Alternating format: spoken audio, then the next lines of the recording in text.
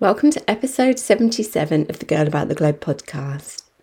For this episode, I'm joined by the inspiring Christy Teglow, an experienced solo adventurer and traveller who, through her memoir, Weathered, offers inspiration and advice to others beginning their travel adventures. If you've ever wanted to sell your house and go travelling, leave a corporate career behind, or spend 2 weeks solo hiking on a trail in America, then this episode is for you. Stay tuned.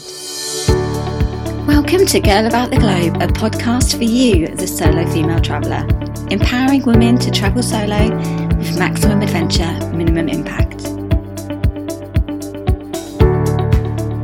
Welcome to another episode of the Girl About the Globe podcast, empowering you to travel solo with maximum adventure, minimum impact. Today, I am joined by the inspiring Christy Teglow, an experienced solo adventurer and traveller who, through her memoir, Weathered, offers inspiration and advice to others beginning their travel adventures. As an experienced solo adventurer and traveller, Christy has navigated the challenges of backpacking, hiking, travelling and exploring the world as a single woman in industries and spaces still dominated by men, and I can't wait to find out more. So welcome, Christy. Thank you for joining me today. Yeah, thank you so much for having me. I'm really thrilled to be on your podcast and just love everything that you're doing. So thrilled to be here. Oh, thank you. So take us back to the very beginning. So you originally grew up in St. Louis and then you lived in Colorado for a few years. And then at 23, you moved to Los Angeles by yourself? Yeah, exactly. So it was mostly St. Louis, and then middle school years were in Colorado, and then graduated from college in Missouri, and just felt like my calling was in California, and picked up and moved there at 23, and lived there for 15 years, worked in retail management, and operations management, recruiting management for corporate America, and was just kind of plugging away there. I'd gotten married, lived there for quite a while, but in 2016 was kind of the start of my, about 2015, starting to feel like, I kind of wanted something different out of life. And I had watched the movie Wild and thought, wow, this backpacking, I never knew about through hiking, but, I didn't have 6 months and the hiking in the desert didn't appeal to me and such. But I ended up finding out about the John Muir Trail. And so that's 220 miles through the California Sierra Mountains that goes from Yosemite Valley to the top of Mount Whitney, which is the tallest peak in the lower 48 states. And I heard about it from a friend and said, oh, you could backpack it in 3 weeks. And I thought, okay, that's, I can get that time off work. And so 2016, I really spent kind of preparing for that and hiked the John Muir Trail by myself. I'd never backpacked before. So I spent some time preparing for that. And at the time I was then separated from my husband. So I used the time to really try to figure out what I wanted to do with my marriage. We'd been married just over 9 years at that point, and what I wanted to do with my career. It really gave me a lot of time to just focus on that sort of stuff. So when I got done hiking the trail, I about 6 months later, ended up filing for divorce. Took a while for it all to be final. So the following year, 2017, and that fall, I traveled for the first time by myself abroad. I had kind of dabbled in solo travel when I was 20. I road tripped, drove by myself from Missouri to Colorado. So it was about 12-hour drive, and visited family and friends, went up to Nebraska. And then I had done some work trips after I got divorced by myself to San Diego and Florida. So it was like little taste, but it was still within the US and, in my comfort zone. So in 2017, I said, I'm going to try going by myself. And to kind of ease into it, I did a 9-day hiking and kayaking tour of the Norwegian fjords, which was just incredible. Beautiful, I can imagine. Oh my gosh. I mean, it's like a postcard everywhere you go there. It's just absolutely incredible. And once that tour finished, I then had 10 days left that I went by myself to Oslo, Copenhagen, and Stockholm. And, I was really nervous because I didn't speak the languages. I had very limited cell phone service internationally. And, but I ended up just loving it. And I just loved that I could choose what to do, when to do it, where to go. I was on a ghost walking tour, and I met another solo female traveler, and we went and had dinner together. And so I was finding it not as intimidating as anticipating and afraid of. And so when I came back to LA, I felt like, oh, that went so quick. I want more of that. And for the first time in 15 years, I felt like, I don't know if I want to be in LA anymore.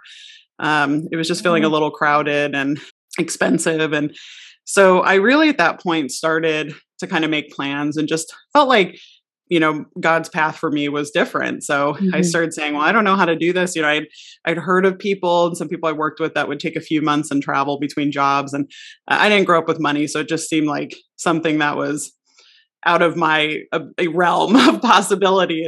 But I started to do the math, and I started to think, if I sell my house in Los Angeles, I can use the money to travel. The housing market was booming in LA. And really just started figuring out, I thought, I think I could do this and travel for a good 2.5 years and, see what I can do to make it more long-term. As I'd had a paycheck since I was 16, so it was a little nerve-wracking. And I decided I could make it work. And by June 2018, my house was sold. I'd quit my job. I'd been at that company for 11 years. And all I knew is I wanted to drive the Alaska Highway and go to Alaska. So I literally just left LA and headed north. And I ended up spending 4 months going through the Pacific Northwest, up to Alaska, down through Canada. And that really just kind of started my travels. And I was, writing about it, blogging. And yeah, so it's been a few years now of almost pretty much full-time travels, with some stints kind of coming back to Missouri. But yeah, that's kind of my overall story and wow, how I came to travel. That's amazing, because I know I haven't traveled that much in America, but I know that you guys don't normally get that much holiday, do you? So to be able to travel longer term is quite difficult, isn't it? It's not, you don't kind of have the same flexibility as we do in England and Europe, for example, with the amount of holiday days. Yeah, that's exactly right. The standard is about 2 weeks a year. Some people don't get any. Yeah. And then like the company I worked for, it was pretty standard across the board where it was 8 holidays a year, which were like Christmas, New Year's, kind of the big holidays. And then 2 weeks of vacation time a year. And then once you hit 5 years, you get 3 weeks. You don't get a fourth week till you've been there for 20 years. And the thing is, when you switch companies, you start over. So it's always tenure with the company. So, if you're at a place where you're getting 3 weeks and then you change companies, you're back down to 2 weeks. And it's really difficult because, I didn't live near my family. So I wanted to use some holiday time to go see my family for Christmas. And so it left me with very few days. And me and my ex-husband, we would try to go about every other year on a trip to, we went to Ecuador, Mexico. And then in 2014, I was actually able to get a month off of work with my vacation time and some unpaid time where we spent a month in Europe. But that was also like a little bit of a tease. So it kind of started. And, you always think, oh, this will cure my itch. I get a whole month of travel. And it never cures it. You just want more. And then it'll be out of my system. Yeah. Yes. And it just goes so fast. And then you just want more of it, And, but yeah, it is really unfortunate. Honestly, we do not get a lot of vacation time at all in America. And the sad thing is a lot of studies actually show that a large percentage of people don't even use the vacation they get because they want to get paid out at the end of the year to help pay bills. And so it's a really limited, holiday and vacation package that we get in the US.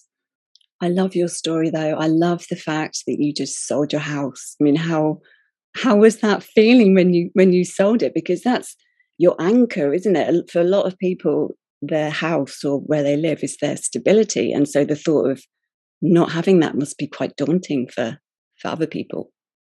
Yeah, it actually, it was difficult because me and my ex-husband, we'd bought a condo in Long Beach. And at the time I was, I think, 28 years old.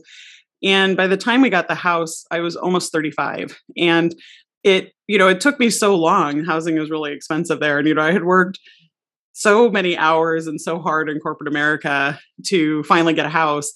And it was really difficult to, at first, once I got divorced, there was this weird feeling of, I would come home from work and it's just me and my cat. And it would feel, kind of lonely and empty. And it felt like, man, I'm just working to have this house, but what's the point of having the house if, I'm just here alone? And, it shouldn't, I just don't want to work for material items. And at first it was like, okay, I'm going to get rid of the house. I want to go live life. And it really did hit me unexpectedly. A lot of people told me like, do you realize what you're doing? You're giving up a well-paying, good job that you're doing really well at.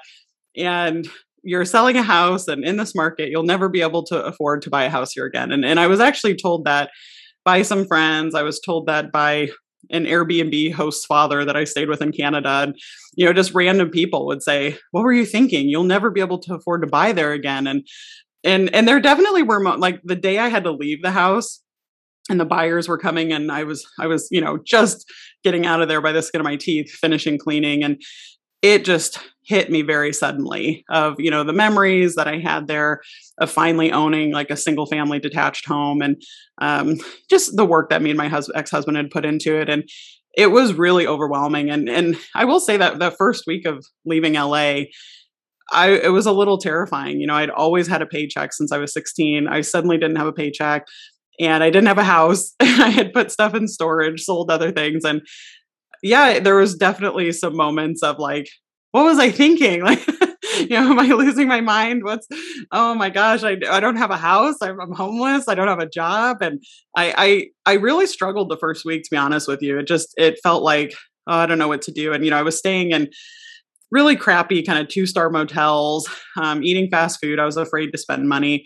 And after about a week, I realized, I can't, this isn't going to be enjoyable for me if I don't, at least have some sort of enjoyment. I can't be so afraid of spending money that I don't even enjoy the trip. And so it definitely got better after that first week. But I think it definitely hits you all of a sudden of, what did I just do? I had exactly the same, because I got divorced, and it was after that I started my blog and went on a completely different path. But I handed my notice in at work the same day that I filed for divorce. And then, because before that, I'd been looking around for apartments. I thought, well, everyone's telling me that I need to buy somewhere. I need to kind of get on with my life, but just without him. So kind of starting a new life, but still where I was. And I was looking at apartments, and it just didn't feel right. And all I really wanted to do was just go traveling with the money and just go and find myself again and just have experiences and just throw myself out there and just see what happens. And that first week, like you're saying, it's as soon as I was on the plane, it hit me. And I thought, what am I doing? I'm crazy. Like, why can't I be content with just having a normal life like other people? Why am I flying to China? And it took a little while for me as well to kind of calm myself down and go, right, you're here now, you're doing it. How can you make the most of it? And this is going to build you as a person, because I felt like I was really broken, and I kind of felt quite lost. But doing that put me onto my path. And it sounds as though that was quite similar for you. Oh yeah, 100%. And I think with, when I hiked the John Muir Trail, it was really eye-opening, because I was meeting people on the trail as me, not as a married couple. And there was when I was leaving, I finished the John Muir Trail, and in Lone Pine, it's a real small town in California, and a lot of backpackers. It's hard to get there. There's not rental cars. I saw these 3 backpackers that were hitchhiking, and I had seen them on and off on the trail. And so I had passed them, and I thought, oh, I should see where they're going. And I had this internal dialogue. Nah, you already passed them. It's not your problem. Just keep going. No. What if that were me? I'd need a ride. So I turned around, I picked them up, and it turned out they were trying to get all the way to Orange County, which is right next to Los Angeles, which is a 4-hour drive. So they thought they were going to have to inch their way there. It worked out really well. I had company for the drive, really cool kids. They got to where they needed to go. And it was a realization for me when I got home that moments like that had happened in my marriage, and my husband would usually talk me out of it. You don't need to help those people. It's not your responsibility. Just keep going. And it just made me feel like I was almost being prevented from being myself in my marriage. And so it was this eye-opening, like, okay, I can be me. I don't have to be criticized or talked out of doing things. And it was the same thing that you mentioned, that it was this, well, I had those same feelings of, why can't I just be content and just be here? And everybody thought, you're crazy. You got this house. I had remodeled the backyard. I had done all this stuff. And I was like, yeah, but it's not fulfilling for me. It was, doing that Scandinavia trip. I was like, that's where I felt alive. And all I had with me was my suitcase. And it just felt like, oh, I don't think I need a house and all this other stuff. I really just need experiences and to travel and to see the world. And I think it is difficult because our society really does, there's a certain way that people are supposed to live that's acceptable. And people kind of think you're nuts if you throw it all away, basically, right? In their mind, it's like, what are you doing? You're throwing away this future. And, I think to us, it's like, no, I'm starting my future. Yeah, I think a lot of it for them is fear and not understanding it, because they wouldn't feel comfortable or secure doing it. So they presume that you wouldn't feel like that. Whereas for me, not having a base makes me feel secure because I feel alive. And I think you hit the nail on the head with solo travel there, with what you said, is that it made you feel alive. So what other feelings, or how else could you describe the way that solo travel makes you feel, or why do you love it so much? Yeah, for me, one thing that I experienced is, traveling with my husband for several years and then traveling alone. I have experiences that I don't think you can get when you're with another person. So as a solo female, people are so much more inclined to come up and talk to me. They're baffled sometimes. You're by yourself. Well, what are you doing here? Why are you all the way across the world and alone? And some people, and depending on the cultures, ask, "Where's your husband? Why isn't your husband here?" And I really enjoy meeting people, though, whether it's locals or other travelers. It's something that I think when you're with somebody else, people are afraid that they're going to intrude on your conversation, or, they might intrude on your vacation. And so they just don't really approach you. But when you're alone, they're not interrupting a conversation because you're not talking to anybody. And I end up meeting some just really fascinating, interesting people. And, just for example, when I was in Sydney, Australia, I was sitting on this like concrete ledge overlooking the Sydney Harbor. I actually had my headphones in. I was taking notes about my trip because I'll take notes for my blog.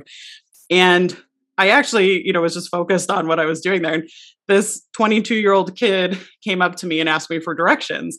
And I took off my headphones and was trying to help him. He was trying to meet somebody for kind of a business internship meeting. And he ended up having an extra 30 minutes. And he just sat down and literally just started telling me his life story. And he was originally from India, and he came to Australia for university, and he wanted to get into politics, and he was doing these internships. And he actually at one point said, "I don't know why I'm telling you all of this. I don't tell anybody this stuff." And I said, "Well, it's easier to talk to strangers." Love it. Yeah. Yeah. Because strangers, they don't have this whole history of you. They don't hold any past mistakes you've made against you because they don't know any of your past mistakes. So it's like a fresh start, a fresh, mindset when you're talking to somebody new. And also you have that feeling of, well, I may never see this person again anyway. So, it's kind of like, oh, well, I can tell this person what I feel and what I think because they don't know my inner circle of people. And so it just moments like that, I just feel like I didn't get to experience when I was traveling with my ex-husband or even traveling with a friend. It's just something where people are just open. People just talk to you. And it's what really brings me joy with travel. It's people that, I end up staying in touch with. It's been years and I'm still in touch with many of these people. And that's, to me, what makes solo travel so amazing is it's just a totally different experience. And you just get to know places, I think, a lot better and a lot richer. And, it's another thing, too, is if you're not having to worry about another person, I feel that I get more information about the history and the culture. And because I just have more time, I'm not spending time talking with somebody or doing things. So I actually feel like I just get to learn more. about the culture. You get a deeper immersion, I think, as a solo traveler. And because you're more vigilant, you're observing a lot more as well. I think you're not deeply engrossed with somebody all the time, or someone's navigating or you're navigating. You're so observant of what's around you. Yeah. So what destinations have you been to, and which ones have been your highlights? Yeah. So before my solo travels, I had been to Mexico, Ecuador, and then a lot of kind of Western Europe, which England, Scotland, France, Spain, Italy, and Switzerland.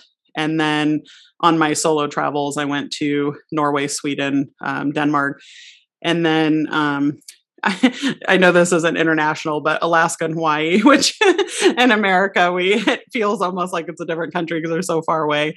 I'd love to go there. I haven't been to them. Oh, they're both amazing. I mean, Hawaii is beautiful. I mean, scenery, the ocean, the culture is really, really fun there. And Alaska is just one of the that's probably one of my highlights is, there's one road that you can take to actually drive to Alaska. And it's called the Alaska Highway. And it's a road that the U.S. Army built in 1942 to get from Canada to the Army base in Fairbanks, Alaska. So you have to start the Alaska Highway, you have to drive 750 miles northeast from Vancouver. And then it starts at Dawson City or Dawson Creek. And then it's 1,500 miles to Fairbanks. So you are just driving through remote terrain on, one road. There's a lot of RVs. You can really only do it in the summer because winter is just closed. And you'll go hours with no towns, no people, nothing. And then when you come to a town, it's a little town that has, it'll just have one or two gas stations. It'll have one or two motels. It'll have, just very, very basic amenities that are there. You're so remote. But the Canadian Rocky Mountains are just incredible. I mean, I've seen lots of mountains around the world, and Norway, Switzerland, and in America. And the Canadian Rockies, they just they're so magnificent. They're so huge. And they're so untouched. So as you're driving on the Alaska Highway, the road kind of follows lakes and mountains and lakes and mountains. And there's just almost no sign of man-made structures or cities. And I saw a grizzly bear foraging on the side of the road. I saw a moose on the side of the road, wolf. Like it's a wild, wild place. So Alaska for sure was one of the highlights, but also just Canada, British Columbia, and the Yukon are incredible, incredible places. And I actually have gone back to Whistler, Canada. It's about an hour and a half north of Vancouver, ski town.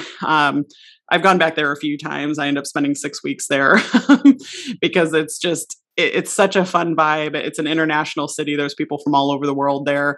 So Alaska is definitely a highlight. I also, coming back from Alaska, took the ferry. It was a 36-hour ferry ride from Haines, Alaska to Prince Rupert, Canada. And a ferry is, it's pretty basic. It's not like a cruise ship. So I had like one limited restaurant, a little tiny movie room, but you can rent a room or you can just sleep anywhere. So I just slept on a pool chair on the deck on the back of the ferry under this atrium and put my sleeping bag there. And you just have views of the ocean and mountains the entire time. So there are just really some awesome, unique places in Alaska. I camped right next to a glacier. So yeah, I highly recommend the drive up to Alaska. There aren't any roads on the coast, so it does make sense of why a lot of people do a cruise to Alaska. Many people to get around, it's by seaplane, snowmobile, or ships. So it is difficult to drive around there. But yeah, so Alaska was definitely a highlight. And then the other places I've been kind of on my solo travels after Alaska, I spent a month in Thailand, a month in Vietnam, and then 6 months in Australia, driving around the entire country.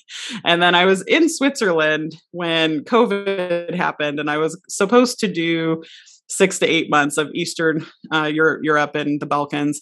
But after 10 days, travel ban started. So I came back to the US, and I've spent mostly the last 2 years, it's been road tripping around the US and setting up some Airbnbs here for an income stream. But yeah, it was definitely, I was a little bummed that I didn't get a chance to do that area. But yeah, when I think of what are the highlights, I think also kayaking through the Norwegian fjords. Yeah, that just sounds epic.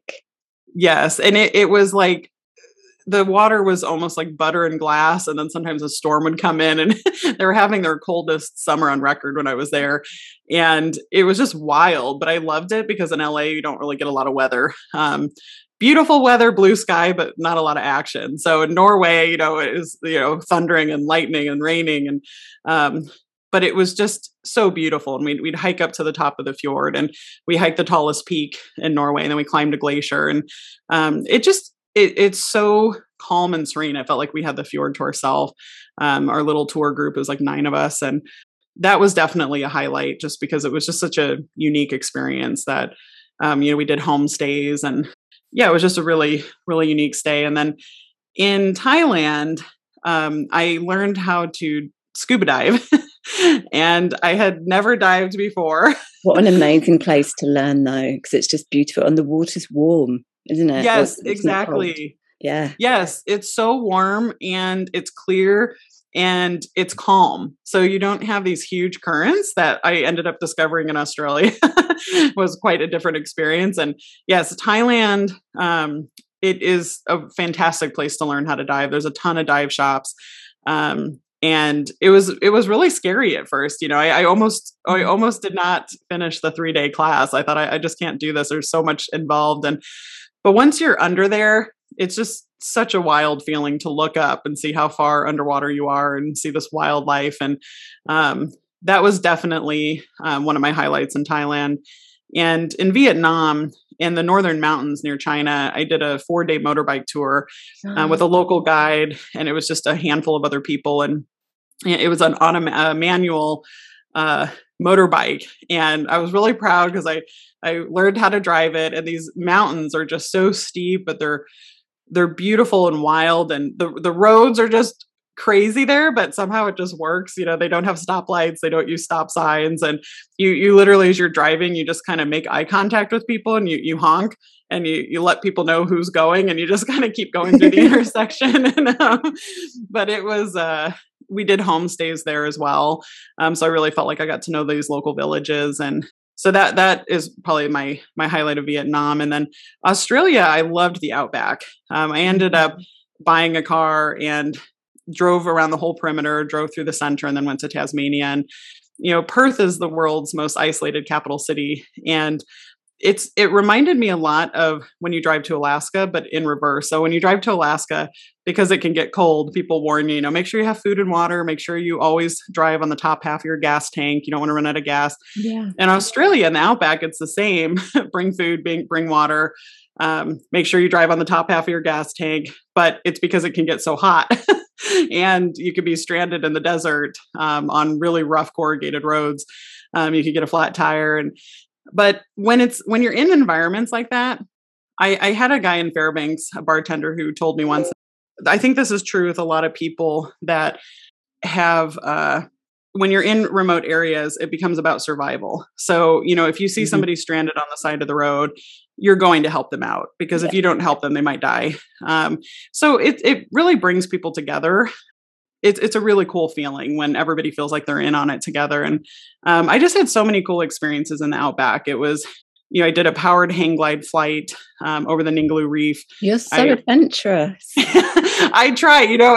There are definitely times that I was called a scaredy cat and a worrywart growing up. And, a lot of times I just force myself to do it. And the good thing is that when you kind of force yourself to go through these things that are really intimidating, you get through it, and then it gives you more encouragement. Like, okay, I can do this next thing. Yeah. If I accomplished XYZ, I can do this too. And I did rappelling and rock climbing, and it was one of the oldest gorges in the world. And I ended up doing a backpacking kind of tour. My car died in the outback, so I had to sleep in a swag and do hiking, and it was pretty wild. And I also had the chance to swim with humpback whales. That was one of the most incredible things I experienced. They were so close we could almost touch them, and they are huge, magnificent creatures. So that was pretty wild. But yeah, just I enjoy mostly kind of the outdoor and the nature, and these kind of wild experiences. But I also do go to cities. I went to Singapore and Melbourne. I really liked. It's a really cool, funky city. But I tend to gravitate more towards the experiences that are nature involved or some sort of activity or something that's pretty unique. Yeah, I think they're the more empowering aspects of travel as well, aren't they? Like you say, when you do something and you step out your comfort zone, because solo travel in itself is stepping out your comfort zone. But then when you go and paraglide or do a bungee jump or go motorcycling, it really does give you that sense of empowerment in that, okay, I've done this, like what's next? You mentioned about documenting the good, the bad, and the unique experiences. I guess you've told us quite a few unique experiences that you've had. And what about the bad? Because you have a blog, don't you, which is called Teglo Goes. You document all of your solo travels on your blog?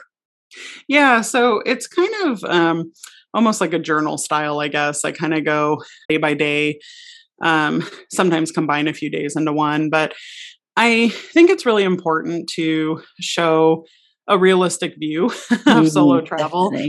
I think that the world of Photoshop and catered is really not healthy for people. It makes people feel like things are just unattainable, or if things are presented as this will be the most wonderful experience you've ever had and nothing will ever go wrong, is going to be really bad when people then try to do things on their own and they experience any sort of problems. And so I try to be realistic of, there are times where when my car died in Australia, it was because I hadn't checked the oil.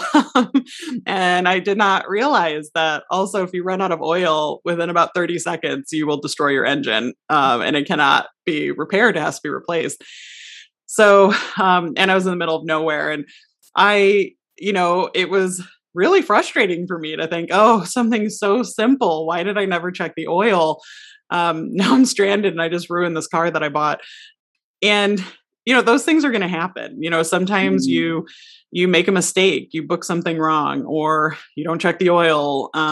So sometimes it has to do with travel, either mistakes or things that, sometimes tours aren't the best, or, maybe the tour was great, but there was, maybe it just wasn't the best experience, or, so I try to just have a realistic view without, I don't want to be negative, or, I do try to, look at things from a positive lens. But I think that there have also been a few days where I really did struggle with loneliness, and it just kind of hits you out of nowhere and you don't expect it. And I think it's hard. And you probably know this too, as a solo female traveler, that it's like most of the time I really enjoy it and it's great. And sometimes I feel really lonely and, I miss my family or friends.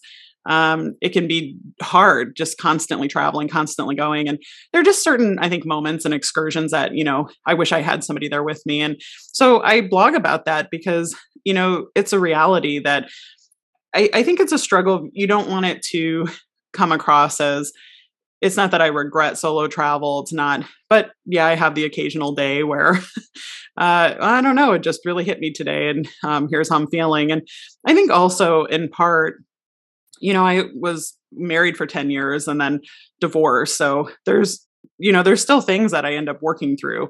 I've tried dating while traveling. Hasn't always gone so well. It's difficult when you're always on the move. And so there's also just life issues, and I think like if everybody has issues in their everyday normal life. And it's like, you can't just leave and travel and all your issues are magically fixed, right? Like, I think travel can fix some things and definitely can, like you've talked about, like I've said, like it can feel like, yeah, this is my purpose. This is what I was meant to do. And I think it can definitely heal a lot of things that are going on in personal lives. It can help you discover you. There's so many good things about travel. But the problems that you have will just follow you.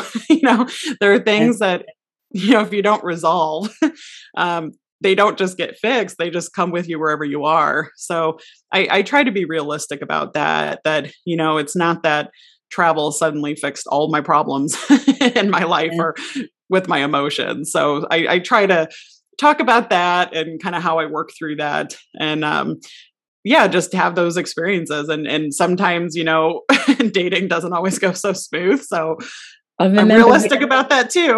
I was reading one of your stories about that.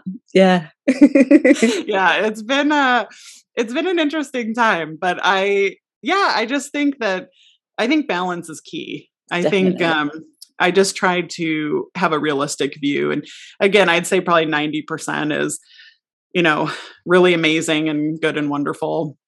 Probably even 95. There's just, occasionally it's either loneliness or just kicking myself because I made a mistake, and regretting my decision of, I just wasted money, or I just, made this bad decision, or even times of just, I didn't plan this correctly and now I missed out on this really cool experience. And, that's just a reality. It's difficult when you're traveling by yourself in that sense, because you have so much, you have to plan it all yourself. And so sometimes you make a mistake. Yeah. Yes. Exactly. Yes. And I think your website honestly is great because you have a lot of help and resources for people. And it's really helpful, I think, to read blogs like yours to say, okay, let me help navigate these. So that way you're not just starting from square one. But there's still times where you're just like, oops. Yeah, it definitely teaches you how to problem solve, doesn't it? And how to think quickly on the spot when you have to make a snap decision about something, or you're in a spot of bother and I don't know, your taxi driver hasn't turned up and you need to get to the airport, or, because things, like you're saying, things do go wrong. But then in everyday life, and when things do go wrong, when I'm away, I just remind myself, in everyday life, I'm probably going to get a bit of a down day. I'm probably going to get a bit of a lonely day when I look at couples and I think, I wish that was me, or something goes a little bit wrong. But at the end of the day, I would rather be in that location and in that situation rather than be the old former me doing what I was doing 10 years ago. Not that there's anything wrong with that, but I feel as though solo travel was really pushed me and challenged me and made me grow. So for every single challenge that I get, I think, okay, what is this teaching me? Is it teaching me next time I need to do this a bit better? Or is there some kind of more insightful lesson in this? Yeah, and you have a really good point there, because I look at it really similarly, that I don't regret my marriage. I don't regret the time I spent in LA or working in corporate America, because I think all of that taught me so much. I mean, I worked with incredibly smart people. It was all at the right time and a right season in my life. And, it's like, I really don't have regrets about things, because I try to look at it as, what did I need to learn and how did I grow? And now I'm just in a new season. And, and I think everybody has their own path, and also path changes. It's not like you're set on a certain path or direction for your entire life. It can change with age, it can change with circumstance. And that you're so right that it's, reflecting of, well, it's not, even if I were at home and had a house and a career, and I would also have down days. So it's realistic to expect that, well, I'm going to have some down days while I'm traveling too, And, yeah. So, yeah. Definitely. Have you made any observations about solo travel since you've been doing it? Have you seen more women traveling alone, or do you feel more confident about doing it yourself? Yeah, I think it's kind of interesting, because even with hiking the John Muir Trail, through hiking, long distance hiking is still definitely dominated by males, but there are a lot more females hiking it, and more solo females than, even 10, 20 years ago. Yeah. And so I definitely see more of that. And on my travels, typically when I've seen solo travelers, it's if I've done, so like when I first went to Thailand, I'd never been to Asia before. So I was a little nervous. I didn't know really how to navigate things, the language, the culture. And so when I first arrived, I had set up to do an REI adventure tour of hiking and biking. And so it was Americans and then local tour guides. And it was a really good way for me to feel comfortable, getting used to the environment, the culture, the language, while still having a little bit of that comfort of familiarity with other Americans. And it was arranged by an American company. And so by the time the tour ended after 9 days, I felt really confident then being on my own. Where when I first left, myself, even my family was really nervous. They'd never been to Asia. It was a really unknown. Are you going to be safe? And so I think there are things you can do as a solo traveler to say, well, maybe I'm not totally comfortable just completely going on my own. You can do a tour group. And I know you have great resources for that as well, that people can do tours. So I think that can be a really nice bridge. And so on some of these tour groups, I've met other solo females. So frequently, if you don't want to pay the single supplement fee, you get paired with a roommate, which will often be another solo female. And I've met some awesome people that I'm still friends with, that I was paired with roommates. And it was encouraging to see, okay, there's other women that are out there that are traveling by themselves. But now we're with a tour group, and sometimes it's just day tours, a bike tour, ghost tour, brewery tour.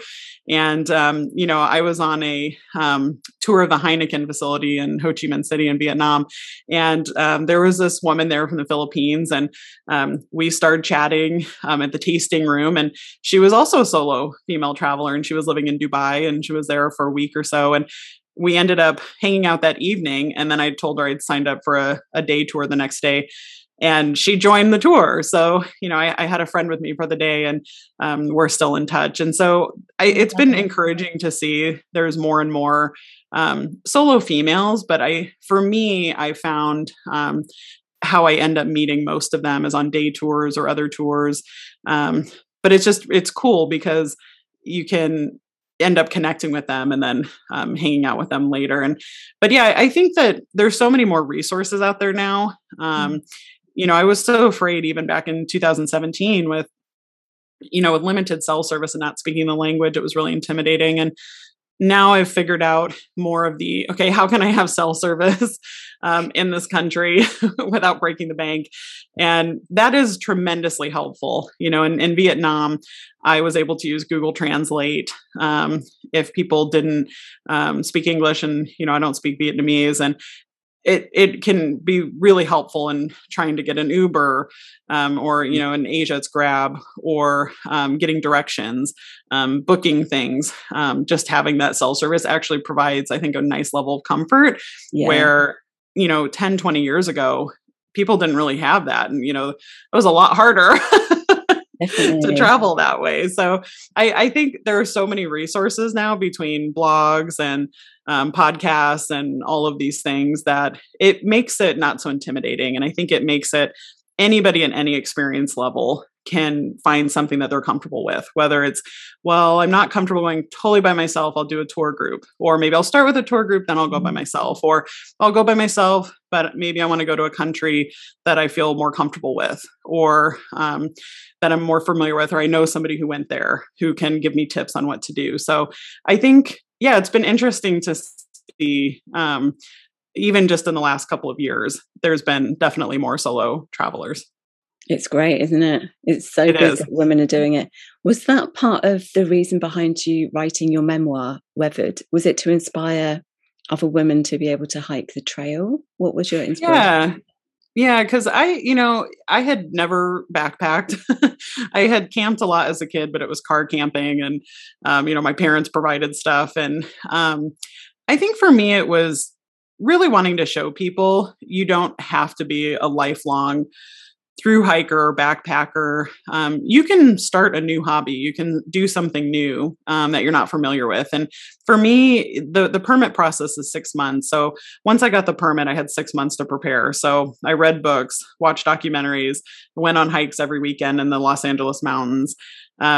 I took a class at REI. So there's a lot of things that you can do to prep. I'm not somebody like, I had a friend who once told me that I'm a risk taker, but I take calculated risks. And I think that's actually an accurate way to describe it, because I like taking risks. I like having adventures, but I also like planning and preparing and utilizing resources available to me to set myself up for success. And so for me, it was such a unique experience for me that, I had journaled each night on the John Muir Trail, kind of about what the experience was like. And about halfway through, my notes got less and less because it was just so cold at night and I was so exhausted. And when I got back, it was within a few months, I wrote the first few chapters about what I did to prep and train and prepare. But then I was so busy with work. It was another year or two later that I wrote another few chapters. And then I was so busy with writing about my travels that my book really got the back burner. And it was last year with all the COVID restrictions and I couldn't travel as much. And I had bought a house in Missouri to put on Airbnb and move my furniture from LA to have an income stream. And last year I bought a second house to get that going as well, just so that the goal is to work remotely, host other travelers, so that I can continue to travel. So last year was a lot of getting both houses, making sure they're running smoothly, and then finishing my book. And I just felt really determined to say, I really just wanted to finish it, and sat down and finished the second half of the book. And I just wanted to encourage people that anybody can do it. You just have to plan and prepare. And here's what the experience is like. Here's what I experienced, both meeting other fellow hikers. Here's what I experienced on the trail, because the trail's never flat. You go over 10 mountain passes and your total elevation gain is about 47,000 feet and your descent is about 50,000 feet. So it's a lot of climbing and it's a lot of work, and it really puts you through the ringer, mentally as well as physically. So yeah, I can imagine. I just kind of wanted to share that story and kind of encourage other solo females that, it's not as daunting as it may seem, and encourage them. And I get a lot of joy out of people who've read my book who say that they are inspired. And I had one woman say that she was consistently hiking a 5-mile loop. And when she read my book, she said, I always wanted to do the 8-mile loop and I just wasn't sure if I could do it, but I read your book and I've been training this last month and I'm going to do it. And within a month, she did the 8-mile loop. So it's things like that just really bring me joy, that make me feel like, oh, I'm really happy to encourage people and inspire them that, they can do more than they think. They can probably push themselves harder. If they don't limit themselves in their mind, they're capable of more than they probably realize.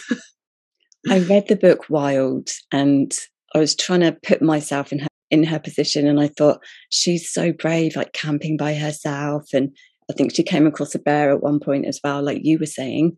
After reading that book, was your hiking experience similar to what you thought she had? Yeah, it's interesting. I saw the movie Wild. I hadn't read the book, but it did help me to at least understand. I really truly knew nothing about long distance through hiking before that. And even just simple things like, oh, you mail yourself resupplies. Oh, okay. That's how you get more food. Logistical stuff. Yeah. Yeah. And then understanding it's like going through with the blisters and other hikers. And I would say it was similar. The part of the John Muir Trail is actually 150 miles of it is the same as the Pacific Crest Trail, which is what Cheryl Strayed hiked in Wild. Okay. But it's the mountain section. And so it's just all mountains. And it's arguably one of the most beautiful trails in the world. And so I think one thing that just blew me away about the trail is every day I was on some sort of mountain peak, and there's no other trails that you can hike into easily.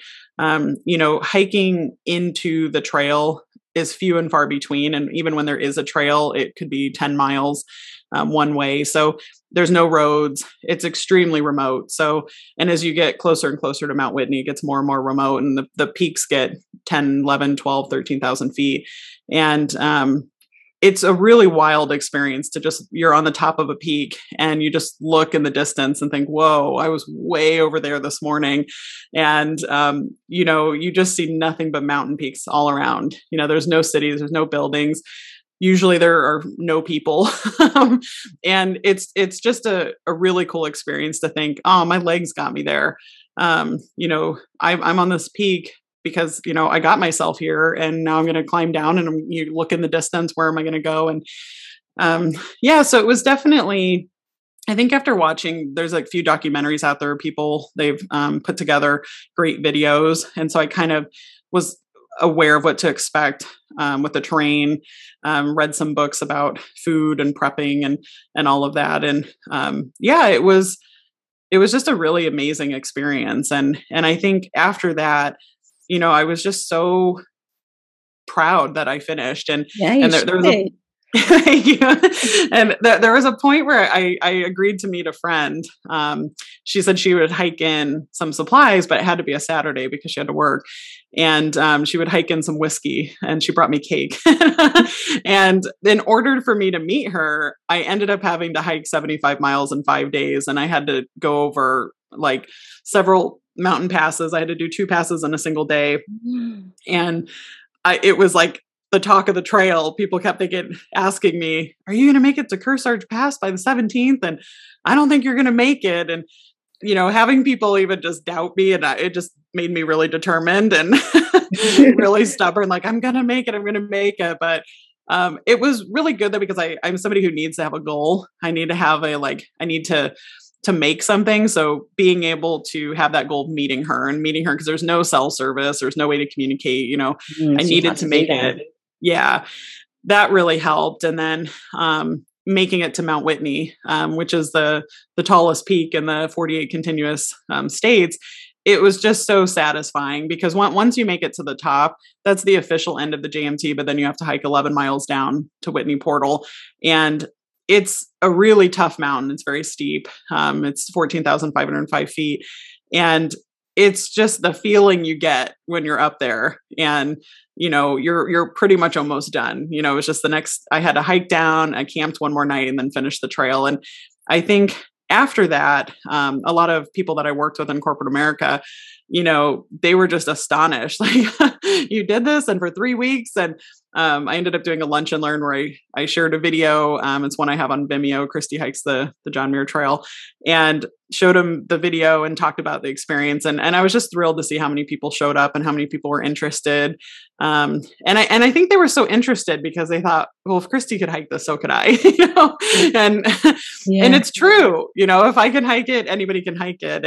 And anytime I've come across things that were challenging, in my life, or scary or intimidating, I literally just remind myself, you hike the John Muir Trail by yourself.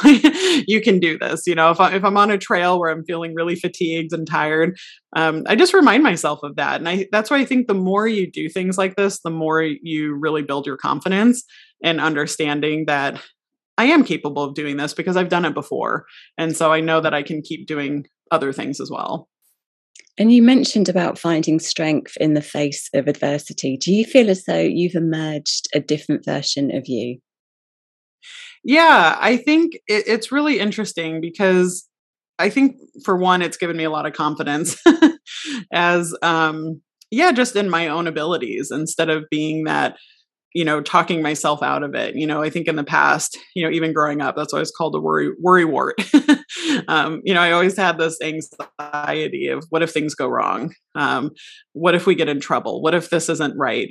And it's really enabled me to just, I guess, relax a little bit and just say, you know what, I just want to enjoy the experience. And it's given me the confidence in myself and my abilities, but it really made me also just discover who I was, because I had met so many different trail people that, the first time even I went into REI, I had never gone in until I was training for this hike.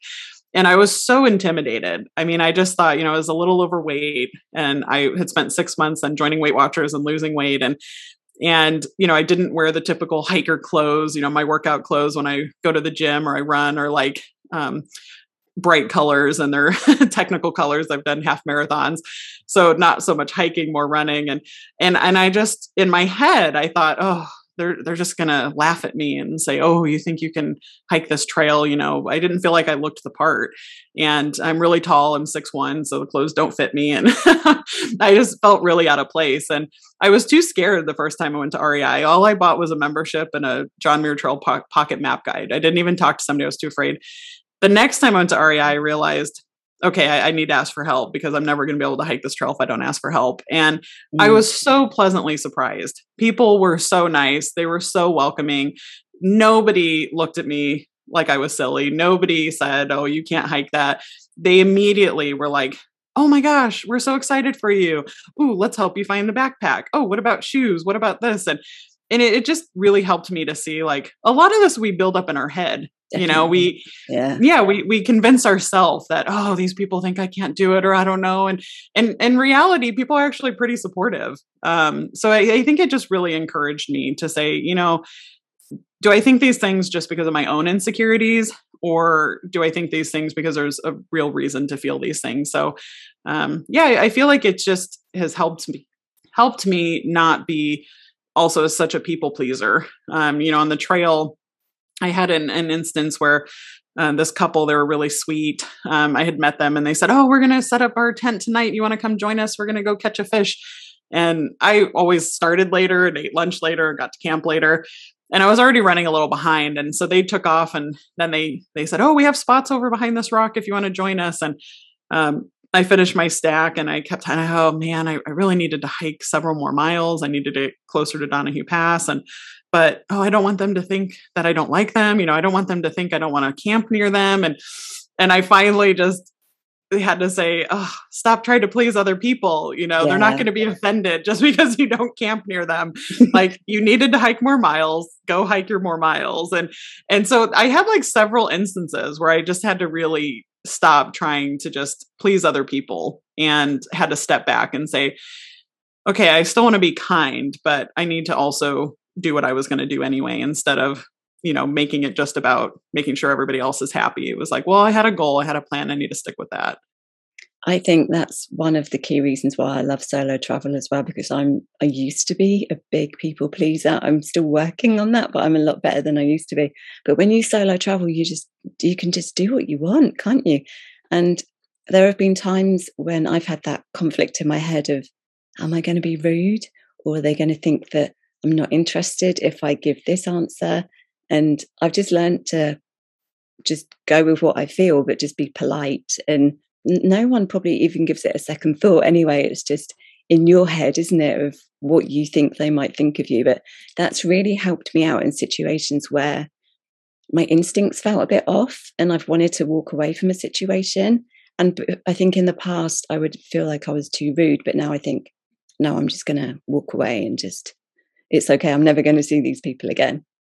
Yes. And that's actually, it's so true that I think women in general too tend to worry about that same thing of like, well, they're going to think I'm rude. And actually I read an article years ago that said the reason why sometimes even women can end up being victims of assault or robbery or things is because they're afraid of appearing rude. It's like this, well, my feelings are off. My gut is off. I'm not really comfortable around this person, but I don't want to be perceived as rude and they end up not trusting their gut and just walking away. And I think solo travel, as you said, really helps with that, because the more you experience it, and I think for me, the more I've realized, well, I'm going to move on. I'm going to see other people. I'm going to experience. It doesn't feel like the end of the world now. Whereas before, it always felt like, oh no, I don't want to be rude. It's good. Now it's just like, you're meeting so many people and you're experiencing so many things. It's easier to not dwell and get caught up on one instance. And I had on the John Muir Trail, everybody that I met was really great. It was just on one of my last days, I met these guys that had their shirts off, music blaring, and I just didn't really feel comfortable around them. And they kept saying, oh, we want to camp near us. And I said, no, I'm going to keep going. And the next day, their friend was camped near me. It was right before I was hiking Whitney. And they showed up again, shirts off, music blaring. And I just didn't really, I don't know, my gut just didn't feel comfortable around them. And they saved me a spot. There's a small ledge at the top, like 2 miles from the peak of Mount Whitney. You can fit a few tents, but you have to bring extra water. There's no water supply. And they said, oh, we'll save you a spot. You should come camp near us. And I just trusted my gut and said no. And, they're like, you're going to summit now and at 4 p.m. And I said, yep, I'm going to summit. And I summit later in the day and they set up camp. And And then instead of camping there, I said, no, I'm going to hike the other way. It's a few more miles down to the lake. And I kept going. And I think it is helpful because I don't want to be rude. I want to be a kind person, but there are times where, I haven't felt comfortable and I've had to learn, it's okay to say no. It's okay to not just only worry about pleasing them. And I think the more you travel, the easier it gets because it is, in my head, I just know now this isn't the end of the world and I'll meet other people and have other experiences. And it just doesn't feel like as big of a deal as I guess it used to feel like. It's like your inner compass, isn't it? I think it's your biggest asset is your intuition when you're traveling by yourself. Yes, 100%. Because it's definitely, your intuition is, that gut feeling, the sum of your experiences that tell you something doesn't feel right here. And so I'm going to walk away from the situation. I do think that's important for females because, I haven't ever been in a situation where I really felt, life and death or anything like that. But I've had a few situations where I just felt uncomfortable and, just decided, I'm going to just leave or walk away from the situation because, I don't feel comfortable. And, I think that is important for women to not feel the need to please. I had a Homer, Alaska, this old bar with sailors. And I had guys that kept buying me drinks and one guy who insisted I take his phone number and wanted to show me his boat and take me to dinner. And I was, so you could vote. Yeah. I was just, something was off and he was just really pushy and he ended up leaving. And I said, I'll take your number. I'll call you if I want to have dinner. And then immediately another guy sat down and bought me a drink and and I just was like, I need to leave. And, I just left and I was like, I don't owe these people anything. I don't need to stay here. I don't need to accept this drink. And, I think it is difficult for women, especially for people pleasers. We don't want to be rude, but yeah, I'm with you in the same boat that I'm still learning, but I'm better than I've been before. I think we're constantly learning though, constantly learning. So what would you say to somebody who's considering following in your footsteps, whether that is hiking the trail or whether that's leaving a corporate life or selling their house and going traveling the world? What would you say to them? I think, it's really follow what you feel like your heart is telling you. I think for some people who love travel, it might mean that they do a 1 or 3 month sabbatical. Some people, it might mean, quitting your job and selling your house. And I think it really varies for everybody. So I would just encourage people, try to find what's right for you. Don't feel like you have to do what other people have done. And also just use those resources. If you, feel more comfortable starting with a tour, start with a tour, and then, kind of inch your way into going solo. And I think for me, I'm somebody who, it was really difficult to not have income. And so one thing that I did is before I ran out of funds from the sale of my house, that's why I bought a house in Missouri where the housing is a lot cheaper. And my family's, my parents, siblings, everything are located in St. Louis. So it was a way for me to say, I don't have to pay for storage fees. And now I can set up an Airbnb. And then last year I got a second one and wanted to finish the book. And there are so many ways now with working remotely and being a digital nomad to find ways to say, if you do want to make full-time travel and say, I want that to be my life and I'm okay if I give up my house and do these things, then, you have to find a way to still earn money. Then there's just so many different resources. Some people, they teach English online. Some people are software developers. I've met loads of them. Yeah. I wish I had the skills to be a software developer, but there's a lot of different things that you can do. I think if that's your passion and, you don't have to just be, a person who comes from money to say, cause for me, it always just felt so out of reach. It was, how do these people get to just travel? And, you can, there's ways that you can work remotely, but there's also times where sometimes people just say, no, I just want to take, a month or two, or, I met people who took 8 months off and, just traveled and then they went back to their jobs. And, so you have to find what works for you. And just know that there are lots of different ways to make things work. People who are under 31 can frequently get traveling work visas in Canada, Australia. And, I met a lot of people who work in hospitality or on farms or remote hotels in Australia. And they work there for a couple months and they have enough funds to keep traveling. So it doesn't, I guess my point is that your story doesn't have to look like everybody else's. You can take a little bit of what you like from lots of different people and kind of make it your own. And there's just so many resources out there now to help kind of plan and say, is this what I want to do full time? I love that. And what would you say to somebody who actually wants to write a book? Because even the process of writing a book, I feel like you go through a personal journey of kind of reliving what you're writing, but also that, for me, that bit of getting to the end is such a hard slog, and you really have to push through a lot of self-doubt. Oh, yes, it is definitely a journey. I mean, it took me, my book was published 5 years exactly from when I started hiking the John Muir Trail. So even though I had journaled on my trip, even though I had written the first several chapters when I returned from the JMT, it still took me 5 years to get to the point where it was done and I felt satisfied with it. It's definitely a process, but I think, for me, because I had then spent a couple of years writing for my blog, I think my writing has gotten better. I look back at some of my older posts and, sometimes you want to cringe and you're like, those mistakes, Yeah.